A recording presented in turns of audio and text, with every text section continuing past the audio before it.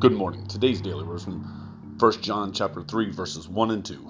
Behold, what manner of love the Father has bestowed on us, that we should be called the children of God. Therefore the world does not know us because it did not know him.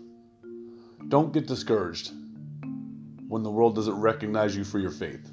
They didn't recognize God when he came in the flesh, that being Jesus.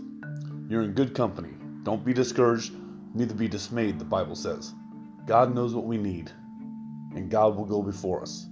So when they don't recognize you and your walk, don't be upset.